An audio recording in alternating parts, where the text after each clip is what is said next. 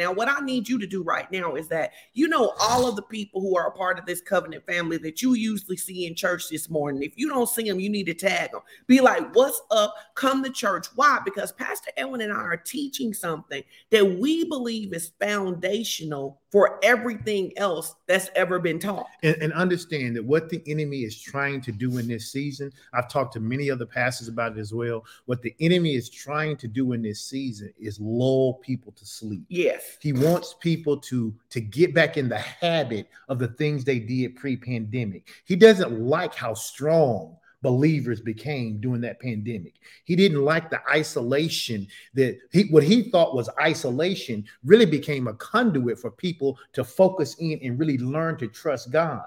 And what he's wanting is to create this environment where people feel like, okay, things are saved. The pandemic's pretty much over. I can get back to normal. I can go back to living my best life. And what happens is they begin to neglect the very thing that sustained them through the pandemic. Why? Because he wants to weaken their belief. That's all the enemy has. All he has is opportunity to present to us that we either take or reject is going to cause our faith to be weakened. And in this season, that's what he's looking to do. Well, and listen, I just want to for partners of Fellowship of Champions, we weren't just sustained in the pandemic. No, we flourished. We flourished in the pandemic. Absolutely. You don't want to go back to that old way of living. You don't want to go back to just going through the motions, treating church as optional, treating the word as optional. You don't want to do that, because for Fellowship of Champions in 2020, we prospered anyway. How many of you prospered anyway? Absolutely. We got jobs and better jobs. We got testimonies of supernatural healing,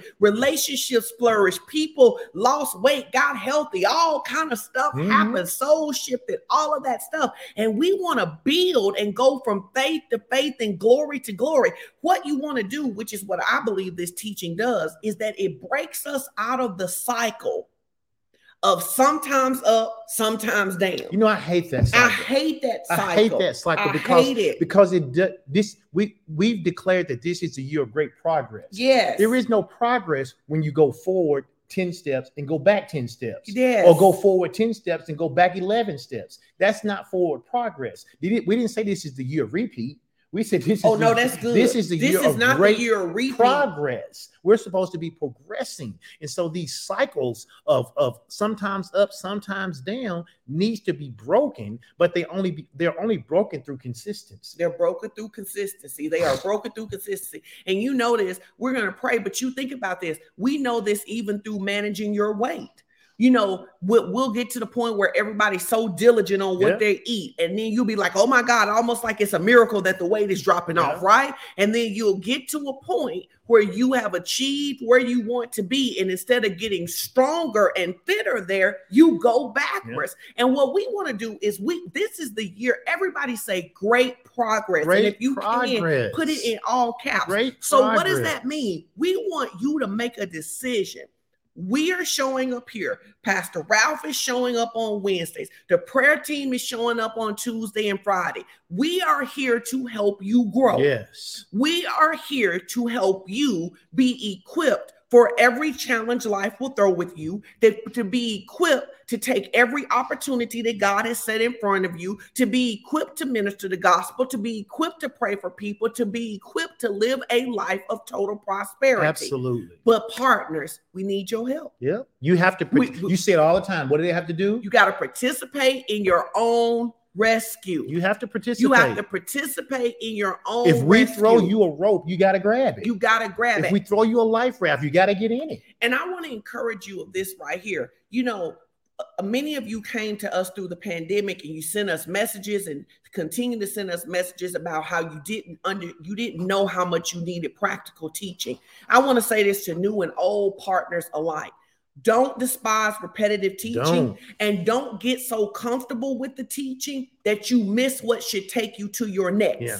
Because Pastor Edwin just told us we want to break these repeating. Why? Because the Bible says we should go from faith to faith to glory to glory. Tell your neighbor, say there should be more glory on your life this year than last year. Absolutely. There should be more glory on your life this year than last year. And so we just want to say to you guys, listen, we need you to hunker down. We need you to get focused. We need you to be diligent, and we need you to be a people who are not easily distracted. We need you to be a people who focus. And for those of you who have seen so much increase, man, don't let your increase become the reason that you neglect God. Don't let good become the enemy to your great. Yeah. Don't let all the good stuff God has done become the enemy to stop you from receiving the great things he wants to do. Yes. Don't be so satisfied. You know, Pastor Ralph talked a little bit about that on either this Wednesday or the Wednesday before. You cannot be so satisfied. Listen, we should be thankful. We should be Lord. Thankful for everything that Jesus has done in our lives, for the things that God has done for us in 2020, 2021, and up until this point in 2022. We should have a heart of gratitude. Yes, we should. But having a heart of gratitude does not mean that we can't look ahead to the things that the Father wants to continue to do in our lives. And we just have to make sure that we don't become our own worst enemy in doing that. Because you know what God wants to do? He wants your whole life to become a testimony of how good he is. Yes. He wants your entire life, your mental state, your relationships, your weight, your money, your career, your family. He wants your entire life to be a testimony of his goodness. Well, and think about it like this. People who you are in relationship with, people who you love, when it's an opportunity to give them a gift, every time you give them a gift, you want that gift to be a surprise. You want it to be something that wows them. Well, that's how the Father is. He's not satisfied with what he did in 2020 with us. Oh, that's good. He's not satisfied in what he did in 2021 with us. He's not satisfied with what he did in the first quarter. He's looking to wow us again. He's looking to give us something that surprises us and that brings us joy again. And I'm not talking about material things. I'm talking about he wants us to encounter him in such a way that we're like, wow, God, that's another part of you I didn't realize existed like that. Yes. He wants to wow us like that. And so we got to get to the place where we don't despise repetitive teaching and that we are excited every time there's an opportunity to come and hear this word. Well, and I want to add this too. I want to say this. And Ralph, if you can you pull up Amos 9 in the Message translation? Things are going to happen so fast your head is going to spin. I want y'all to know this. God is in a good mood. Yeah. God is in a good mood. He has never designed our life to be from crisis to crisis. That is not what he wants for us. He wants our life from goodness to goodness. He wants our life from increase to increase, from blessing to blessing. Yeah. That's why, think about a promise God makes in Psalms 103. He says, I will renew your youth as the eagles. God has so much goodness for us that he is saying to us that even when you're getting older, you should be getting stronger. You should be getting better. You should be getting wiser. Think about how contradictory that is to the world's message, that when you get old, that you go get slower. That's not what the Bible says. The Bible says you're not supposed to get slower. Your mind's supposed to get sharper. Your eyesight's supposed to get better. That skin's supposed to look better. And if you don't know that, which is why what we're teaching about today is so important, if you don't know that, you'll try to do that in your own strength. Right. But I want you to know this. Several years ago, when the message translation began to be popular, right? And they came out with this song, Tasha Cobb's "I'm Getting Ready to See Something I've Never Seen Before." And how many of you would testify that since that song came out, you have seen some good things that you've never seen before? How many would testify? I need to see your hands up. I need to see your comments. I need to see your hearts. I need to see you would testify. I have seen some things I have not seen before, but I need you to get this in your soul because your spirit understands this. Yeah. He's not done. He's not done. He's not done. So I want to read this scripture, and then Pastor Ellen is going to transition us into what we're talking about, because we're still talking about living the resurrected life, right? Absolutely. It says, yes, indeed. It won't be long now. We're living there now. We're living there now. Things are going to happen so fast. Your head will swim. One thing fast up on the heels of the other. You won't be able to keep up. Now, pause. I want to say this. I can remember in 2019, Yanika called me one day. She said, I was praying this morning, and this is what the Lord told me. She said, the Lord told me to get ready for the fact that you and I won't know all the stuff that each other's doing anymore. Up until that point, we knew when one of us got a speaking engagement. We knew when one of us was doing a class. And she said, the Lord said, we not gonna know. She said, we gonna have to talk and catch up, and we still not gonna know it all, right? What's that? You won't be able to keep up. Everything will be happening at once.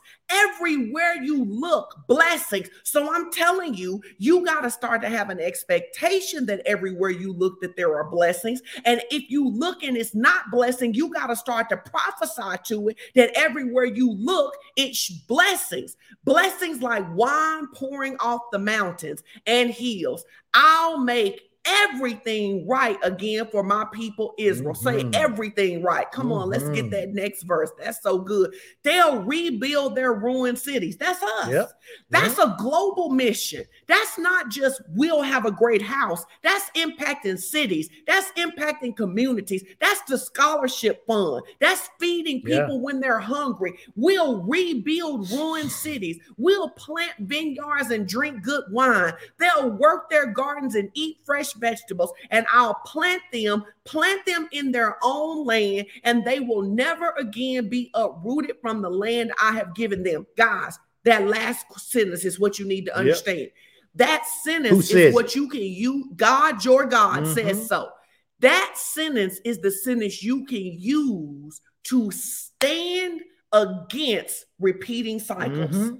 He says you won't be uprooted. You're not going to keep getting it and losing it, going forward and going backward. God, your God says you will never be uprooted again. Now, what you got to get in your heart is that because of what Jesus has done, regardless of what is happening in the world, that you are the people that rebuild ruined cities. You are the people that plant vineyards and drink good wine. You are the people that work your gardens and eat fresh vegetables. And you are the people who have been planted by the Lord in your own land, and you will never be uprooted again.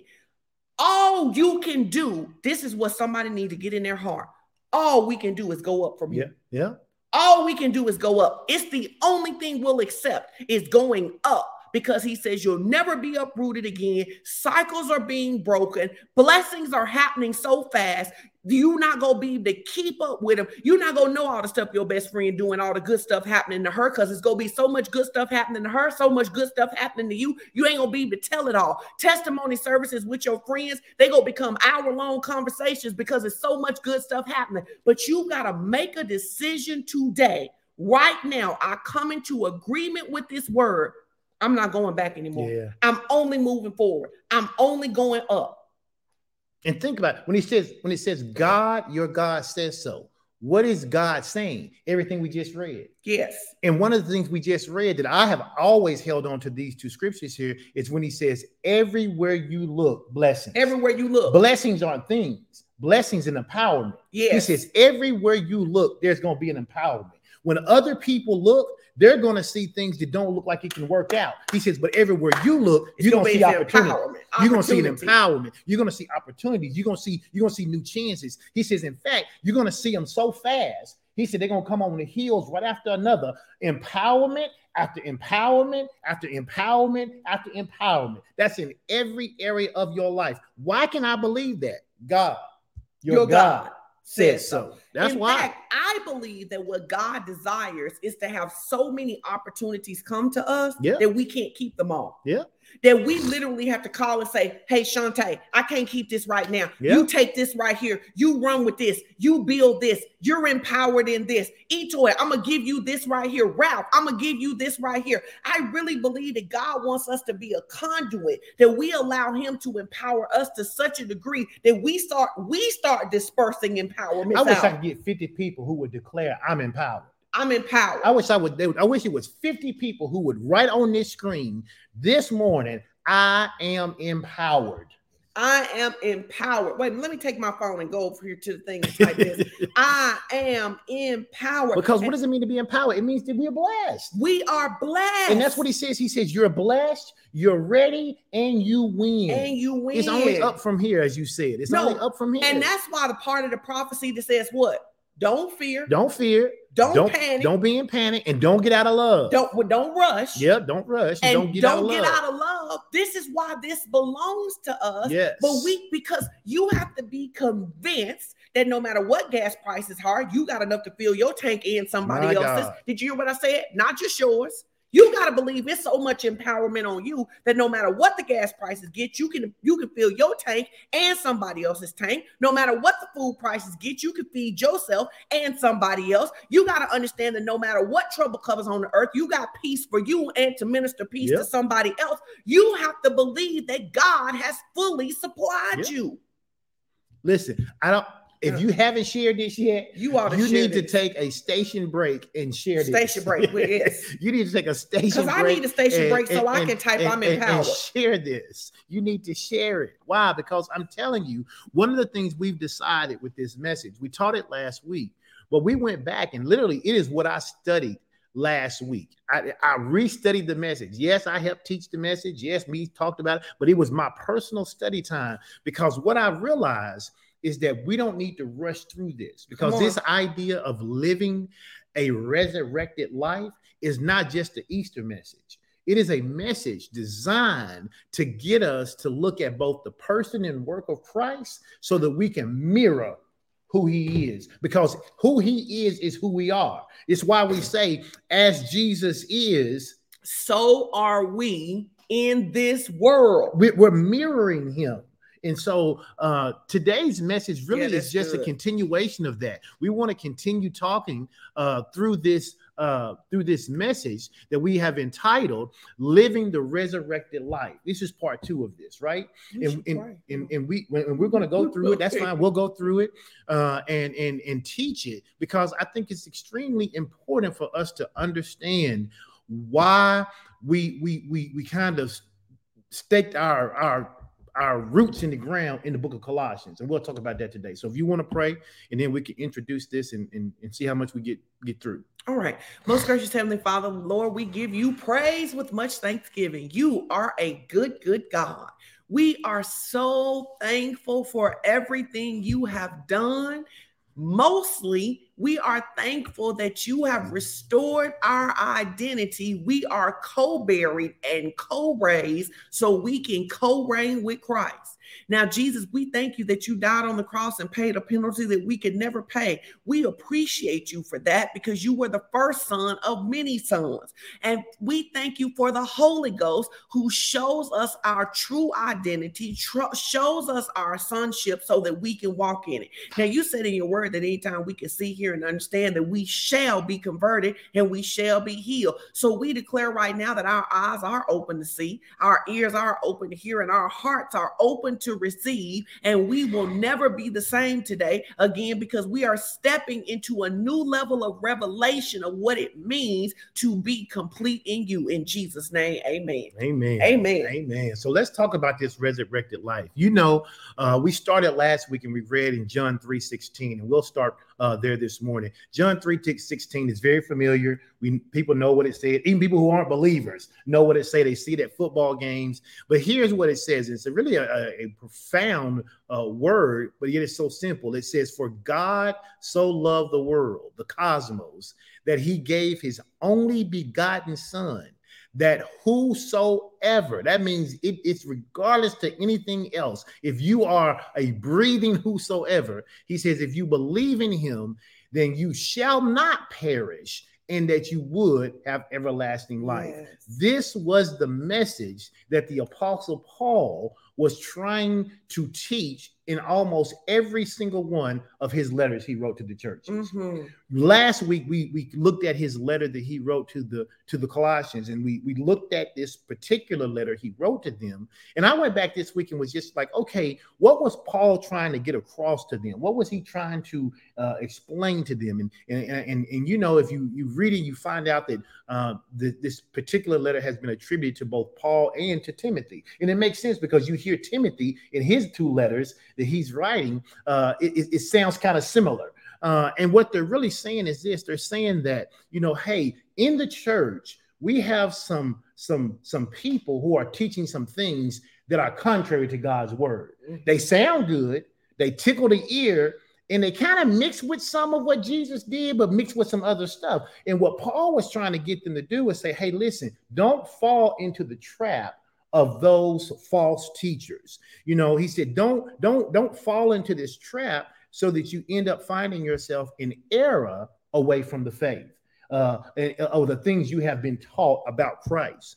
And so in the book, in the epistle to the Colossians, Paul writes to them because he wants to address those problems. But more importantly, which is the piece I think we talked about last week, is that he's challenging those believers to examine their lives and to be transformed through their love and knowledge of who Jesus Christ is. That's what he was trying to get to them. He was trying to get them to see the person of Christ, but also the work of Christ. And I thought last week, I got really stirred up last week as we were just walking, as you called it, walking through the scripture. Because as we were walking through the scripture, what we were getting to see is this is the person of Christ. And then what is the work that he did? And then what is it about him that I need to know? Because in knowing that helps me know who I am. And then what do I need to know about this work that he's done? Because I now know how empowered I am.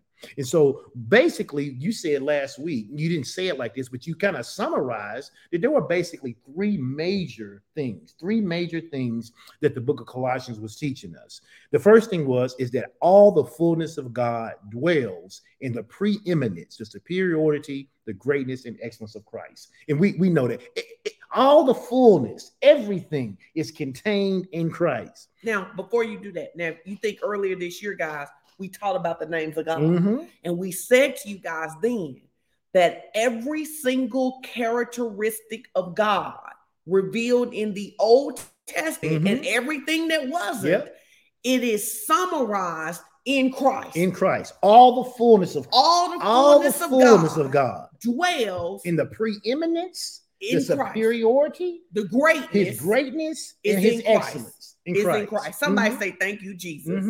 Absolutely. Yes. And then you said, or you showed us last week, that the second part of that is that as believers, we should seek to know more of Christ in his fullness. Yes. That he embodies the fullness of God, and that our job is to seek that so we know that, so then we know who we are if we are in Christ. Well, and it's so interesting because the more I've studied Colossians, I understand things like, have you ever heard something that rubs you wrong and you don't know exactly why it rubs you wrong? And then you get revelation from the scripture about why it rubs you wrong. Now, sometimes as believers, we'll say this little thing and it's being funny. We'll say sweet baby Jesus or baby Jesus in the manger or something like that. Except Jesus in the manger is not the fullness of the Godhead body. And so it's like, when I'm talking to sweet baby Jesus, these ways where we refer to him from his humanity, we actually miss the fullness of his divinity that changes our own life. You can go back. And then the third thing is that believers are fully complete in Christ. That believers are fully complete in Christ. And we talked about that if Jesus is the fullness of God, and that if our job is to seek to know him in that manner, so then we know who we are in him, then we must understand that if he is complete, then we too are complete. We are complete in Christ. So we can summarize all of those things by simply saying this: Jesus Christ is our Redeemer. Yes. Praise God. Yes. He is the firstborn and the creator of all things, and that we have been reconciled to God through the shedding of his blood, his death and resurrection. Yes. And we're going to talk a little more today about how we were co-buried with him, and as a result, we have been co-resurrected, and then we'll talk about our new identities. So as we dig into this, guys, we really want to encourage you, to sit in Colossians. to really, you could also go to Ephesians and you would find the same thing, right? You could go to Corinthians, you would find the same thing. You can see that Paul, we were saying this morning as we were getting dressed, that literally what Paul tells us in Ephesians, Paul tells us that he is a steward over the mystery of what Jesus did. Mm-hmm. That all of the prophets had prophesied that a Messiah was coming. Yeah. John told us to repent because the Messiah was coming. The Messiah showed up and did everything he said he was going to do. And then Paul was entrusted with making sure we fully understood what Jesus had done. And I believe that this word about being complete in him is so timely, because I think that what happens is that if we think about all the things maybe we have learned about our relationship with Jesus, that it hasn't been a full revelation that we are complete in him. And you were even looking, you found scriptures outside of Colossians. You found a scripture in Ephesians, right? Where Paul really talks about this same thing. Yeah, yeah. And the reality is, if you look at, which got me to thinking, so last week after we taught this, I went back and I thought, well, okay, what is the theme that Paul was saying to the churches? We know that he wrote to the Romans. We know he wrote to the church of Thessalonica. We know he wrote to the Ephesians. We know he wrote his epistle to Colossians. And what was he saying to all of them? And I started finding this thread. And the thread is they came to know Christ, and then something happened or came to them to try to take them off of who they were. It tried to move them from who they really were. And Paul's letter, although the semantics of it are different, the genesis is the same. You have to know the person of Christ, and you have to know his work. That if you do those two things, then you recognize who you are, and false doctrine can't move you. False doctrine can't move you. And so you were reading last week in Colossians 1:12 through 17. You want to go back there? And we can go back. Let's go back to Colossians 1:12 through 17. And you can read the first two of those verses, and then I can show them what it said in Ephesians. Okay. So in Colossians 1:12, again, we're using the Mirror translation, and we encourage all of our partners to get a Mirror translation of the Bible. You can get it on Kindle. You can get you a book copy. I have both of them because it's such a eye-opening version, right? That shows us a mirror of really who we are. Yeah. So in verse 12 in the Mirror translation, it says, "We are grateful to the Father who qualified us to participate in the complete portion of the inheritance of the saints of light." Complete portion. Complete portion. So what we're going after now, guys, this is not to say that the other stuff you've learned has been wrong. The other stuff has been, it's to say we want the complete, we want the fullness of everything Jesus did for us. We want the fullness of our identity. Then in verse 13, it says, "He rescued us from the dominion of darkness and relocated us into the kingdom where the love of his son rules." That's so rich. He took us out of and brought us into.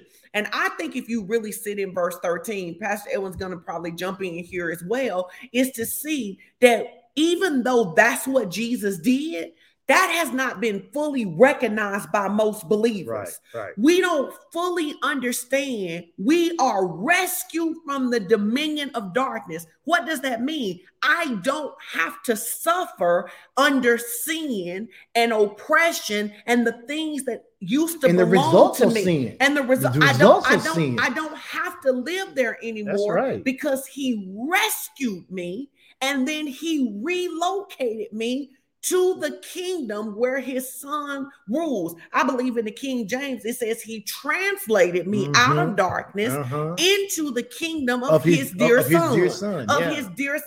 So what has happened is that many of us have accepted Jesus, but never understood that in accepting Jesus, we got rescued from the dominion of darkness. I so love this particular translation of that, because it says he rescued us and relocated us into the kingdom, right? Where the love of his son rules. If you know anything about any kingdom, whatever the rules are, it's what governs everybody. Yes. It governs everything. Yes. If you go to North Korea, there are certain things you just simply cannot do in North Korea that you could do in South Korea. You can literally step across the demilitarized zone, be in South Korea. You could do something there that's okay, but step back across that demilitarized zone, do something in North Korea that could cause you to lose your life.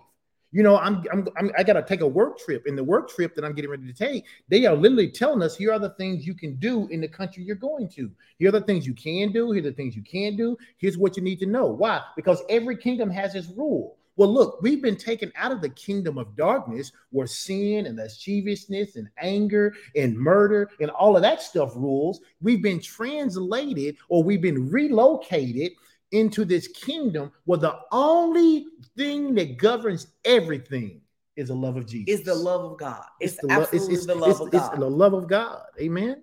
And so when you were reading that this week, I went back and I was looking, and I was like, man, Paul has said this many times before. And so we took a look at Ephesians. In Ephesians 2, 1 and 2, here's what it says in this Mirror translation. Now think about this, because we were all here. It says, picture. If you were born, if you've taken a breath today, it says, picture where God found us. We know where he found us because we just read it. Where did he find us? In that kingdom of darkness. It says, picture where God found us. We were in a death trap of an inferior lifestyle. We were trapped inside, living a life that was inferior to what we were created. We were trapped there. I mean, we couldn't get out. Constantly living below the blueprint measure of our lives. That next verse says, we were all part of a common pattern, swept along under a powerful, invisible influence, a spirit energy that adopted us. We didn't ask, he just came and got us. That adopted us as sons, small s, as sons to its dictates. And how do we get adopted through these dictates? Through what? Unbelief. Because we didn't know. We didn't know Christ and the person and the work of his glory. And so as a result, this spirit energy came and adopted us as sons. And as sons, we look like our father. And what did our father look like? He had dictates of the flesh. And that's who we are through unbelief. It said, but now go back to what he said in Colossians. He said, now that's who y'all used to be. Praise God. Somebody will just go ahead and say, I'm glad I'm not who I'm used to be. I'm glad I'm not who I used to be. He said, that's who you used to be. But now he has rescued us. There it is. From the dominion of darkness, and where we used to be subjugated to these dictates of the flesh because of who we were adopted by. He said, I came and got you, and I relocated you to my kingdom. Now read verse 14. Go to verse 14, because we want you to walk the scripture, right? It says in God's mind, because now if in Ephesians, it tells us that we were adopted to sons through unbelief. Yep. It says, but in God's mind, because it's showing you how God thinks about you. Even when you were over there in unbelief, in God's mind, what? Right. Even as a believer now who's struggling with something, this is what God says. In God's mind, mankind is associated in Christ. In his blood sacrifice, we were ransomed. Our redemption was secured, and our sins were completely done away with. Now, I want to say this in verse 14. I think that when we look at this, we have been taught to see this as forgiveness, and thank God for forgiveness. But just seeing it as forgiveness is incomplete. Yes, we are forgiven, but what has also been broken is that old adoption that makes me required to live to the dictate of that sin. I am free not to live a life of sin. Oh, absolutely. I'm free. Why? Because in God's mind, what the blood did was that it did not just cancel sin. It broke. Thank you, Holy Ghost. Jesus broke the control of sin. Sin has no right to control a born again believer because his blood sacrifice ransomed us. Our redemption was secured and our sin was done away with. Yeah, put that scripture back up for just a second if you can. That's good. Here's the piece you get. Here's the picture that I get. It says, in God's mind, mankind is associated in Christ. So even when I was in that kingdom of darkness, God never saw me there. Yes. He saw me in the mind of Christ, which is why the Bible says that he was reconciling us back to him.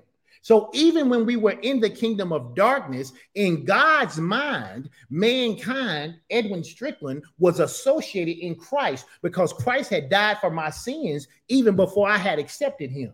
So what God was doing was calling me back to this place that I would recognize who I am.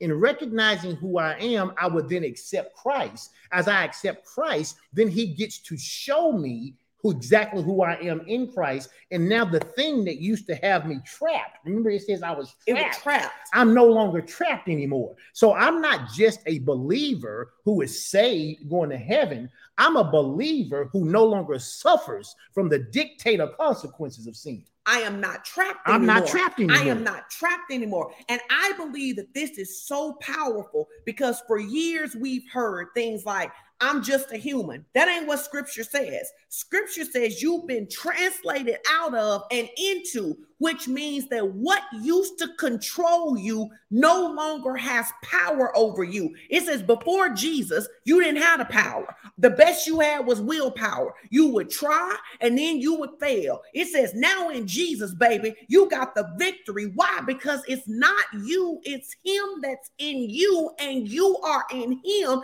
It is him working to continually reveal to you who you really are. And you are not a sinner saved by grace. You are a son of God who has been delivered from the dictates of sin. And I think that is the thing, if I had to put an opinion on it, that people sometimes don't understand about our church. We are not a sin conscious church. Yes. We're not a sin conscious church because Jesus already dealt with that. What we are is a church trying to make sure that we get reintroduced on a weekly, daily basis to who we are in Christ. We don't have time to be focused on the sin. Jesus did away with that. If I just recognize who I am, we talked about this the other week. I don't ever go through the week wondering, man, am I a smoker? I don't ever ask myself, man, am I a smoker? You know why? Because I'm not a smoker. I'm not a smoker. I don't ever go to the store. I can go to a store every single day. You know the thing I never think about buying? Cigarettes. Why? Because I don't smoke. I don't smoke. I don't think about it. I don't even know how much a pack of cigarettes costs. You know why? Because I don't focus on it. The reason why you know everything about every sin and what you did and how you messed up and how somebody else messed up and what if God don't approve of it? Because you're sin conscious. And he's saying, listen, you can choose to be sin conscious or you can choose to be God conscious. But whatever you focus on is going to get magnified in your life. And so here's the thing, because I can hear it. People like, well, if we don't talk about sin, how do people stop sinning? Because if we tell you who you are, then what was on you comes off of you. If you think about it like this, if we take a child who is behind in school, and we tell them that they are smart, that they can learn, that they are amazing, that they are brilliant, what will begin to happen? They're going to rise to that level of They are going to rise to that. We are not teaching you to live any kind of way. We are teaching you that when you know who you are, there is no desire to live any kind of way. We're teaching you to live like Christ. Live like you really are. Now, if you live like Christ and you find sin in it, fine. But we know that's not true because Christ didn't sin. Right. So if you live your life like Christ, you don't have to worry about the sin part of that. You worry about the sin part of that because you don't know who you are in Christ. You don't really know who you are. You really see yourself as a sinner saved by grace trying to make it to heaven. And that's such a low level, inferior lifestyle. Mm-hmm. It's a low-level, inferior lifestyle. You got to focus on the idea that I am my father's son. Mm-hmm. You know, the truth of the matter is all of our kids, because they've lived with us all of their lives, all of them, every single one of them do something like we do. And they can't help it because they have been patterned after their parents. Now, they got some other influence to make them do some stuff that we would never do. But at the end of the day, there are some things they do like us. But though. why is that? Right. Because of what the influence they give their attention to. That's right. So if I give my attention to Christ and who I am in him, I'm going to become more like that. The research tells us. Ask yourself that question. Who am I giving my attention to? Who am I giving my attention to? Ask yourself that question. Put it in the chat. Who am I giving my attention to? I'm sorry, I interrupted you. Go ahead. No, it's fine. Because it's such a powerful teaching. Because Leslie says, we're talking about the next level instead of sitting in what we already know. Because what happens is that you keep rehearsing how you messed up, not who you are. The more you rehearse how you messed up, the more you mess up. Yes. But if you rehearse who you are, the more you come into who you are. You know, I was watching this thing the other day, and it was interesting enough. You know, I love it's that time of year. I love watching track and field. And they were showing this coach, and he was coaching these kids about how they get their start and how they need to put their foot in the ground and drive and not come up too early. And when he was teaching them, one of the things he said a lot, they were asking him what was the difference. He said a lot of coaches correct kids on what they're doing wrong. He said, I focus on what they're doing right, and I keep telling them to practice that over and over and over. He said, the more things you do right, he said, you'll stop doing those things that are wrong. And I thought that's so good. The more we focus on who we are in Christ and living right, the less we'll do living wrong. That's so good, because if you know that from this old nature, now we know that even if we don't get through all these scriptures, because we're not moving through we're going to keep teaching this. We know this. Research has told us that if your kids make all A's and a C, what are you more likely to talk about? Most people focus on the C. We're going to focus on the C. Yep. Instead, they made 6 A's and 1 C. And we're going to say something. Most people are going to say something like that. Well, you did real good on those A's, but what's up with that C? I'm really proud of you for this. A's. But we're going to have to work on this. We'll have to work on that C. Not realizing that we can give so much attention to the A's that the kid wants to make an A and begins to increase in that area. Now, I was thinking when you were talking, because my master's is in sports psychology. This week, somebody was taking their team to cheer to one of the cheer nationals, right? Okay. She reaches out to me and she says, my kids know this routine backwards and forwards, right? Yep. She says, but they keep being afraid they're going to mess up. What do they need to do? I took back old school, what we used to do with tape. The thing you need to do is an exercise called visualization. Yep. In the Bible, they call it meditation. Meditation. I said, you need to have these babies lay down before every practice, close their eyes, and you walk them through the routine and have them see themselves do it perfectly. Yep. And they should do that, because what research tells us is that once you understand how to do something with your physical body, it is actually more powerful for you to practice it in your mind. Now, what does that mean? That means if I have been a person who has been known to go off on people, come on, I knew where then was what going. I need to do is I got to lay down. Yep. And I got to meditate on the fact that when they say this, I'm going to respond like Christ. Yep. And I got to get the right perspective of Christ, because if not, then I'm going to say that acting like Christ means I let somebody abuse me, but Christ never let anybody abuse him. I'm going to start meditating, because the reason you pop off is because you have meditated and visualized with the old dictates. Yep. And so you have said, if they say this, I'm going to say that. If they do this, we were talking about this. Listen, the little pop culture here. We was talking about which one of the babies is it? Is it little or duh? The one that keep getting in fights. Duh baby. It's duh baby. Duh baby keeps getting in fights. It's duh baby. Duh baby keeps getting in fights. I said to Edwin, we're coming back home yesterday and we're listening to the news report about him having another fight.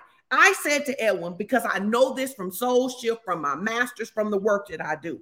I said, I am telling you, that boy fights on automatic. Yeah. He fights on automatic because no one has taught him how to interrupt that thinking feeling cycle. Here's the thing. In fact, you said he's probably fighting or hitting or doing something before he even recognizes that that's what he's doing. Yeah. He done slapped somebody before he even knew he slapped him. Yeah. The way he could fix that is to stop identifying as a fighter. Somebody need to tag the baby in there. Somebody need to tag the baby. If he stopped identifying as a fighter, now what he would have to do is he would have to visualize that every time something happened, he didn't have to throw hands. That he had to visualize himself being in control. He got to visualize himself being in control. Yes. Now, you may go, the baby need to do better. But what about us? Because what happens is we keep repeating these cycles because what we are typically visualizing is how we've messed up. What we are typically visualizing is where we have come Which is technically practicing. You're technically practicing the wrong direction. You're practicing, which is why we hate when people say practice make perfect. Because no, it doesn't. Because, well, it does make perfect. It just makes him perfected in firing off on people, right? Right. So if you are a person who struggles with, let's use something real practical, because in one of the scriptures, it actually uses this. If you're a person who struggles with porn, okay, what you have to do is well before, let's say you struggle to watch porn, your biggest struggle with porn is at night. Let's say that, okay? You got to visualize yourself closing the computer or not going to the site well before it's 11 o'clock at night. Right. At 11 o'clock in the day, you got to close your eyes and see yourself. That your old self told your new self to watch porn, and your new self said, we don't do that no more. And then your old self said, but you really want to do it because you know how good it feels. And your new self says, not as good as pleasing God. Right. And what happens is you start to meditate. I love what Nietzsche said, because practice makes permanent. That's what it does. So the challenge for us is that we've been made new, but we're practicing things from the old lifestyle. We're practicing things from the old kingdom. We've been translated out, which means we got to get some new practice strategies. We got to get some new practice strategies. That's it. And so you have to begin to meditate. Now, here's what's going to happen, because I want to walk you through.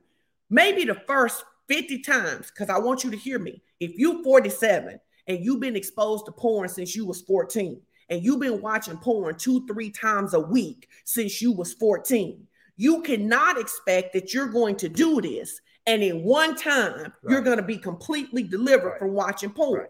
You have to keep meditating on the fact that you don't need that. That's not what God has called you to. You have been created more than that. And then even when you mess up, instead of saying, I guess I didn't get delivered, which is what most believers do when they mess up, you got to say, I'm new in Christ. This is not the real me. You have to begin to disassociate bad behavior from you. You got to say, that's not the real me. Why is it so important to say that's not the real me? The more I say to myself, that's not the real me, the more my new self gets stronger and my old self gets weaker. And I begin to identify as the person who doesn't watch porn as opposed to the person who needs to watch porn. Does that make sense? Absolutely. It makes sense. Okay. And the other thing I'd add to that is that at the same time, you know, there are practical things you can do. Using your example, if I struggle watching porn at night, then I need to set a timer that by 9 o'clock, my computer's down. I don't open it back up again. I take my computer, I put it in another room. There are practical things you can do until you develop the fortitude to be able to do it, because you can have great intentions, but great intentions don't always come to pass if we don't have plans and processes to help us out. And so when I talk to people about whether it's food, whether it's porn, whether it's lying, whatever it is, you know, if you always seem to lie when you're in a group of people, then when you're in a group of people, be quiet.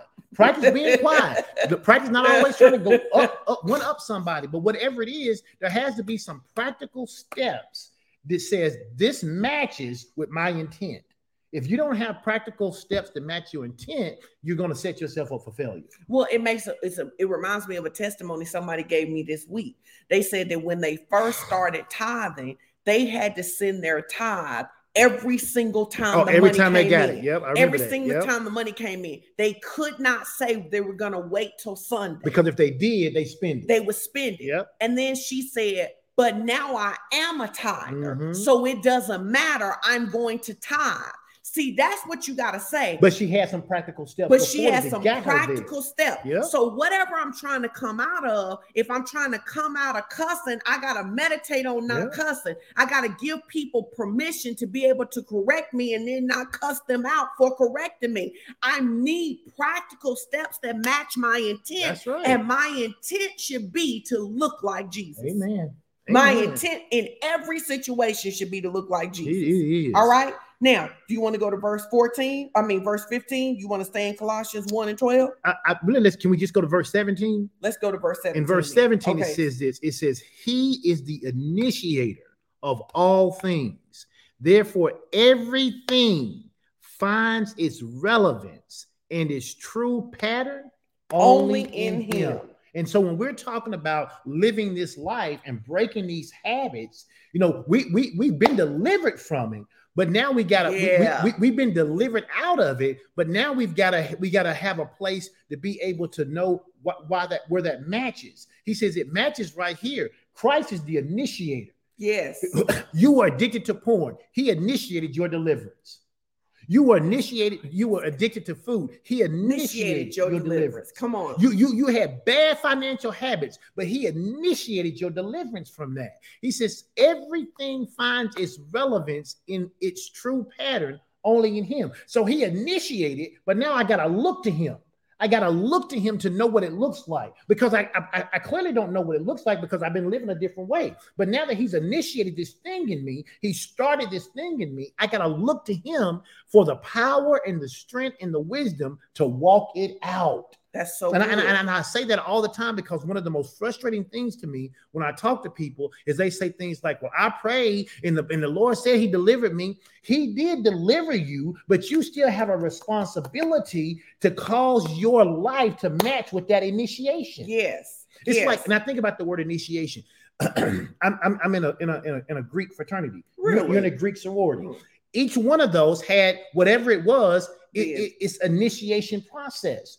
But once you get initiated into the organization, really any organization, you don't know everything about the organization. You only know what they told you to get initiated. How do you learn more? You spend time in that organization. You spend time around it. Well, God initiated this deliverance in me, but I got to spend more time in that deliverance to really know what it looks like. And who is the deliverance? It's him. He is full. He is the preeminent. He is superior. He is excellent. He is regal in all things. And if I look to him, that's good. If I look to him as my example, then I can live out my deliverance. Now, if you go back to at the very beginning of the message when we were talking about not repeating cycles, this is just what we talk about, how we don't repeat cycles. Number one, we understand he already delivered me. Yes. So now when I'm practically walking it out, I am not trying to get delivered. No. I am agreeing with what's already been done. Did y'all hear that? Y'all need to write that down. Say it again. Right. Say it again. Say it again. Because I'm not trying to get delivered. When I have been delivered. I have been. Somebody type in the comment section. We're gonna take this nice and slow, like we was in a high level math class, or like when we at home with each other. Right. Take this real slow. I am delivered. I am delivered. I am delivered. Now the actions I do, the discipline I employ, I do that because I am delivered. Not because I'm trying to get delivered. I close my computer because I am delivered. Right. Not because I'm trying to get. No, I close my computer because I am delivered. My actions match my deliverance. I close my mouth because I am delivered. Not because I'm trying to get delivered. So then when something comes up and maybe I slip and I go back, I don't say, oh, I wasn't delivered. I say, no, that's not the real me. And that action didn't match my deliverance. And that action did not match my deliverance. And I believe one of the ways the enemy has tormented people is that you have prayed and fasted, but because you did not know the practical aspects, you wonder if God didn't love you. Why didn't it work for me too? But I can assure you, even Paul, he has this great experience where Jesus manifests, shows himself to him. Even Paul, he may have initially stopped killing, orchestrating the killing of Christians, but he still had to unlearn a lot of that teaching that he had learned. And so we have to unlearn it, but we have to do it because we believe we are delivered, not because we are trying to get delivered. Now, I want to go to Colossians 1, go to verse 21. You need to go somewhere. No. And as you're doing that, you were talking about Paul. Paul understood this. It's why he wrote to the Roman church, and he said to the Roman church, he says, look, even when I would to do good, when I would to do the right thing, he said, sometimes I find myself doing that thing which I would not want to do. He said, but I realized that it's no more me.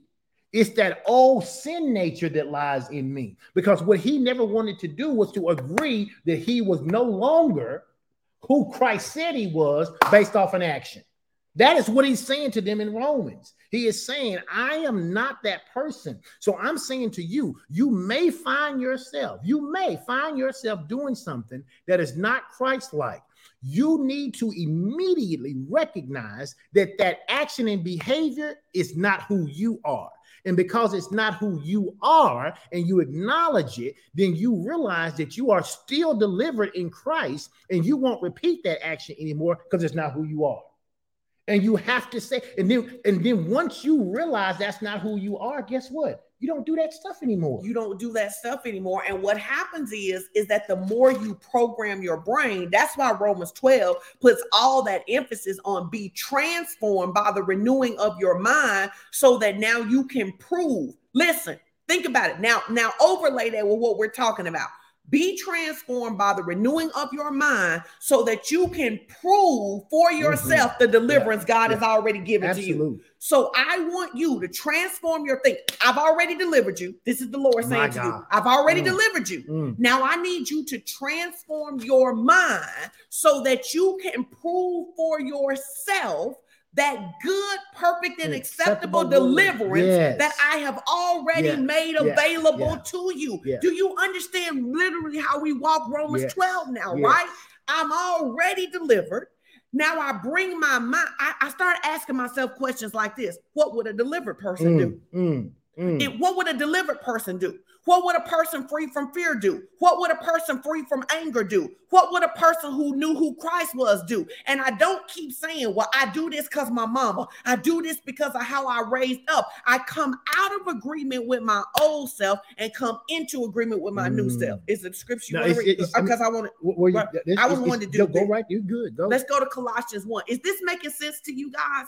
Do you understand how? Because the reason we struggle so much with faith really is right here. It's your indifferent mindset. It's our indifferent mindset. It's the indifferent mindset. It alienated you from God into a lifestyle of annoyances, hardship, and labor. And it still does. Anytime you have an indifferent mindset, what does it mean to be indifferent? You're not aligned to Christ. You're not aligned to Christ. Anytime you're not aligned to Christ, that mindset is going to alienate you from God. And in doing so, you're going to end up living a lifestyle of annoyances, hardships, and labors. Okay, so here's what I'm hearing. I can be a born-again believer. Who's been completely delivered and set free. Completely delivered. I have been reset to my original design. But because I do not agree with God and think like God about finances, I can struggle in my finances every day of my life. You're going to be annoyed. It's going to be hardships and labors in your finances. And it's not because God didn't deliver me. It's not because God didn't deliver you. You are delivered. I am delivered. If you are born again, you are delivered. If you are born again, you are delivered. Yes. I am delivered. Yes. And he has what? Fully reconciled and restored us. He is restored. The missing piece is the end. Yes. That we are fully reconciled and restored. To what? our original design. So what happens is the way we've had this out of course, which the Holy Ghost is resetting for us, is we've spent so much time trying to become what we already are. We have spent years in church trying to become what Jesus made us. So we spend all our time trying to become instead of living in who we are. Which is why, let's look at verse 23. Let's go look at, this is why he says in verse 23, he says, then remain under the influence of what your faith knows to be true about you. It's not like we don't know it. That's why we come to Christ in the first place. Because at some point you got convinced that that you needed him. And so he said that same faith that brought you to him, he says, remain under that influence, remain intoxicated. He says, remain intoxicated of what you know your faith knows to be true. Be firmly consolidated in the foundation of your belief so that nothing can distract you from the expectation of the gospel. What's the expectation of the gospel? Go back to real quick. Go back to verse 21. What's the expectation of the gospel? He says the expectation is that you get restored to what? Your original That design. is your expectation. And let me tell you what's so clear as we're sitting here. You want to know how the sons of God are going to manifest? When we recognize we're complete. Yes. The sons of God, you've been saying, how are we going to do greater works? How are we, when we recognize that we're complete? How are we going to break the back of this and break the back of that? When we recognize that we're complete.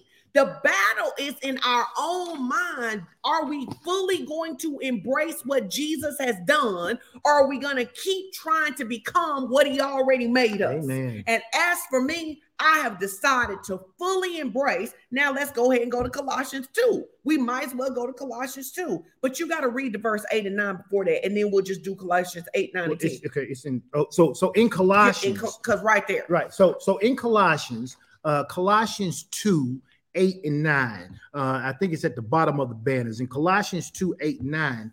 We read 10 last week, but look at verse 8 and verse 9. Here's what it says. It says, make sure that you become no one's victim through empty philosophical intellectualism and meaningless speculations, molded in traditions and repetitions according to mankind's cosmic, next verse, codes and superstitions, and not consistent with Christ. It says, in him all the fullness of deity resides in a human body. Don't miss this next part. He, Jesus, proves that human life is tailor-made for God. It said Jesus came and lived in a human body to show us that this vessel that we are in has been created and tailor-made for God. He said, I redeemed you back to the original plan. The original plan is that the body that you have was tailor-made for God. Say, I'm tailor-made for God. I am tailor-made for God. I am tailor-made for God. I'm tailor-made for God. And what is going to happen as you walk in this truth? Because now you got to go to Colossians 2:10. In Colossians 2:10, it says, we are complete in him. Yes.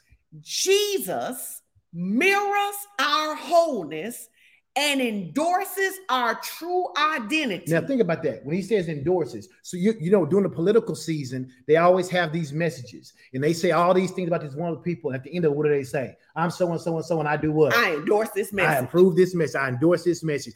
God is saying, this is what I'm saying about Sean. This is what I'm saying about Edwin. This is what I'm saying about Pop. This is what I'm saying about Pamela. This is what I'm saying about Don. This is what I'm saying about Etor. This is what I'm saying about Chris. This is what I'm saying about Courtney. And I approve this message. And I approve this message. That they are who they are in Christ. Mama saying you are who you are in Christ, and I approve this message. And let me tell y'all guys why this is so important. It says we are complete in Christ. Jesus, I want to change it up a little bit. Jesus is the mirror that shows our wholeness. Think about it like that. Jesus is the mirror that shows our wholeness. And Jesus shows us our true identity. Where are you looking for identity? Where are you looking for wholeness? If it ain't Jesus, it's the wrong spot. Because if it's not Jesus, if you are comparing old you to new you, if you are comparing 20-something you to 40-something you, your mama, your neighbors, your whoever, Jesus, pull that back up, because I want you to, because I believe if you would just meditate and ask the Holy Spirit just this one verse, if you would ask him to make this verse real to you, everything else would shift. We often, if we tell the truth, we say, Jesus, we love you, but we look to ourselves to see if we whole. We look to our feelings to see if we whole. We look to everything to see that we are whole, except the Bible says we are not complete in ourselves. We are not complete in our therapy. We are not complete because we shouted. We are not complete because we take a pill. We are complete in him. So anytime I look at myself apart from him, I am going to see fragments. I'm going to come up lacking. Every time. When I see myself apart from him, I'm going to see myself as fragmented. I'm going to see myself as incomplete. He says, we are complete in him. Yeah. Jesus is the mirror that we look at to see our wholeness. Amen. And Jesus endorses our true identity. He is, I am in us. And if you go back to the other verse, y'all don't have to go back. It says, because Jesus restored us to our original design. Yep. And I just believe by the Holy Ghost, I believe that we are in a season where this word is going to become more and more We're going to keep walking this out. We're going to keep walking this out for the us. next few weeks, because there's so much more here. And when you start to lay out those other Pauline epistles, it begins to create this robust picture of what the New Testament is all about. It's about the person and the work of Christ. That's what it's about. And if we understand the person and the work of Christ and what he did to restore us, and we can see ourselves in that. I love how you say it. Jesus is the mirror. Jesus is the mirror. When I look in the mirror, I can see whatever's on me. So when I look at Jesus, that is what I ought to be seeing on me. That's the reflection I ought to see. And I love it. Good. Listen, were you guys blessed by the word today? Maybe somebody said, I want to give my life to Jesus. You should, baby, because so you can get the right mirror. Because what you've been looking at is the wrong image. Maybe you've been walking away from God and you want to come back home today. Come home, baby. Come home. Listen, do you know that all really Jesus did can be summed up in this? He broke the separation between us and God. Yes. He is bringing us home. Yes. So those of us who have been home, we ought to be making it easy for everybody else to come home. Yes. We want you to come home. We want you to look in this mirror so you can remember who you really are. That's right. And I've been saying this for a while in Inner Circle, this, you know what's really happening. The Bible says in 2 Corinthians 2:4, that the God of this world blinded their eyes, right? What's happening is that people are waking up from spiritual amnesia. And I declare in Jesus' name, wherever you still sleep, didn't you use that scripture last week? It's high time for us to awake. Every place that you are still spiritually asleep, every place that you still have spiritual amnesia, that the echo of you being complete in Christ would begin to just resonate even through your cells, even through your bones, even through your organs, even so that when you driving, that the reality of you being complete in him would become the biggest reality of your life. And that as you get it, you'll never let anybody talk you out of it. You'll never let anybody take you backwards. That you are, I need everybody. It's 75 people on here. I need everybody to type this in the comments.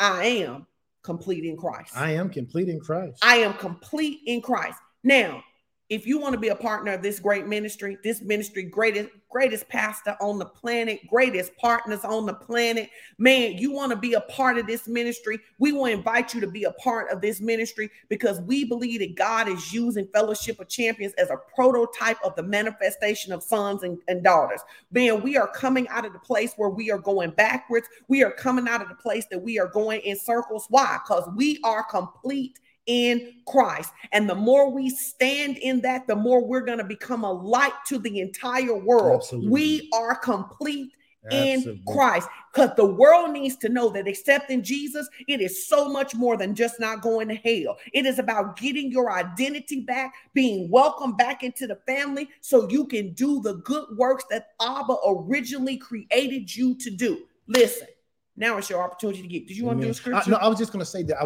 I thought about, again, I'm just linking everything that Paul was saying in these different churches. And what Paul says to the Romans in Romans chapter 13, verse 12 through 14. I won't read it all, but in verse 14, what he says, y'all, put ye on the Lord Jesus Christ and make not provision for the flesh. That's what he said. Put ye on the Lord Jesus and don't make provisions to wear anything else. Just wear Jesus. Just wear Jesus. And in doing so, I am complete in him. I am complete in him. Yep. Now, I just want you to take a second as we're giving our offering this morning, but I want you to take a second and think. All these things that you have felt had so much dominion over you. What would life look like for you if you just saw yourself as complete? Yeah. If you just said by faith, I agree with God. Yeah.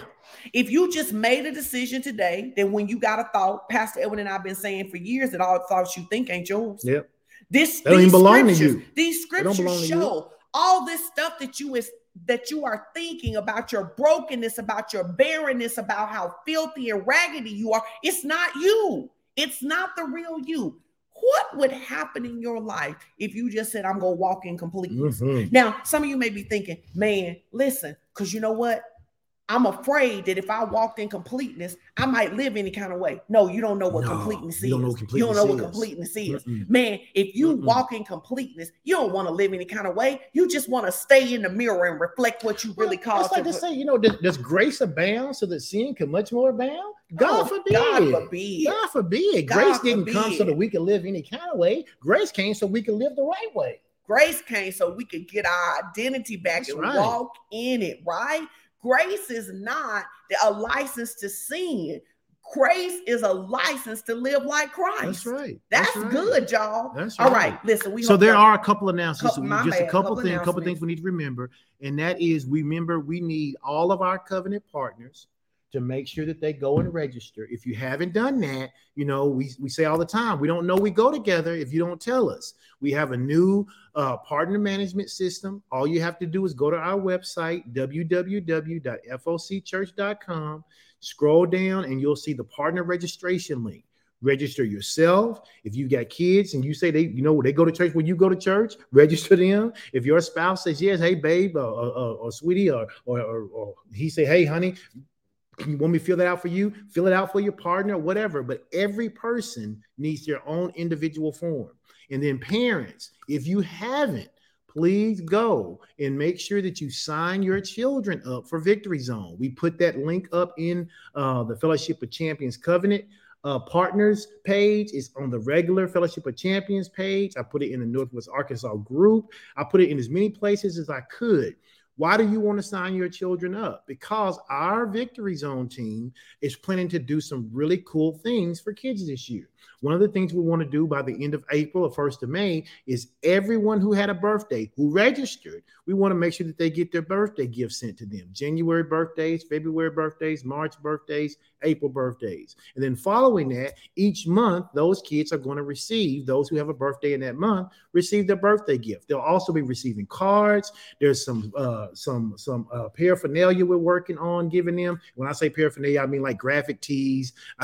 I'd be careful about that word. Graphic tees, water bottles, those kind of things. For FOC. For FOC with Ignite. For Victory Zone Ignite, those kind of things. So listen, you want to sign your kids up. Plus, kids like getting mail.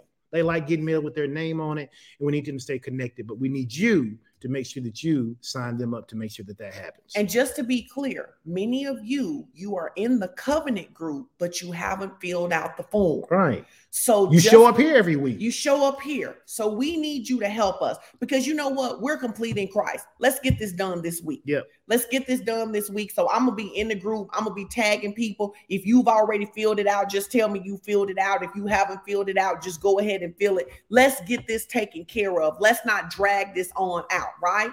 And sign up your kids in Victory Zone so your kid not sad when other people get a gift and they don't get a gift because kids don't like that kind of stuff, okay? And then what are other announcements? Just a reminder about the huddle, Sunday, June 5th at 11 a.m. That's our next huddle time. That's in-person service. Several people had asked, are we going to have in-person service before that? No. It is Sunday, June 5th at 11 a.m. is the next time we'll have the in-person service. And so we encourage you to make plans to join us for that time. And until then, look, keep tuning in. Because we're going to keep walking this particular word out for the next couple of weeks. It is. And so y'all know what you need to do. You know what you need to do on Monday. You need to come to Strategies for Success. You know on Tuesday, you need to come to prayer. You know on Wednesday, you need to get your igniters to ignite. And you need to come to Bible study. You know on Friday morning, you need to get up and you need to come to Champion Circle. And then on Sunday, you need to be back with Pastor Chris in Elder Valley at 9 a.m. Then you need to be right back here. You know what to do. You know what to do. You know what to do. Say, you know what to do. You know what to do. You know what to do. We just need you to do it. In fact, go ahead and type this. Tell your neighbor, say, neighbor, I'll see you there. I'll see you there. Because remember, we got some commitments that we're making. We're saying we made a commitment not to miss a service. We made a commitment to read our word more. We made a commitment to take communion often. We made a commitment to pray in the Holy Spirit, at least an hour a day. Those are our 4 commitments. So don't forget those. So you guys are giving. And then I want you to do one last thing as we get ready to go out. Everybody put in the comments, those of you who are left, we want you to tell us what's your one big takeaway from today. So we can go back and we can read it. We want y'all to have an amazing week. We want you to walk in your completeness in God. Practice walking in your completeness. This is your year of great progress. Because this is your year of great progress. Yes. We love y'all. Have an amazing, amazing week. We declare that this is a week of supernatural breakthrough for you in every area of your life. You will see the goodness of God in the land of the living. In Jesus' name, amen. Amen.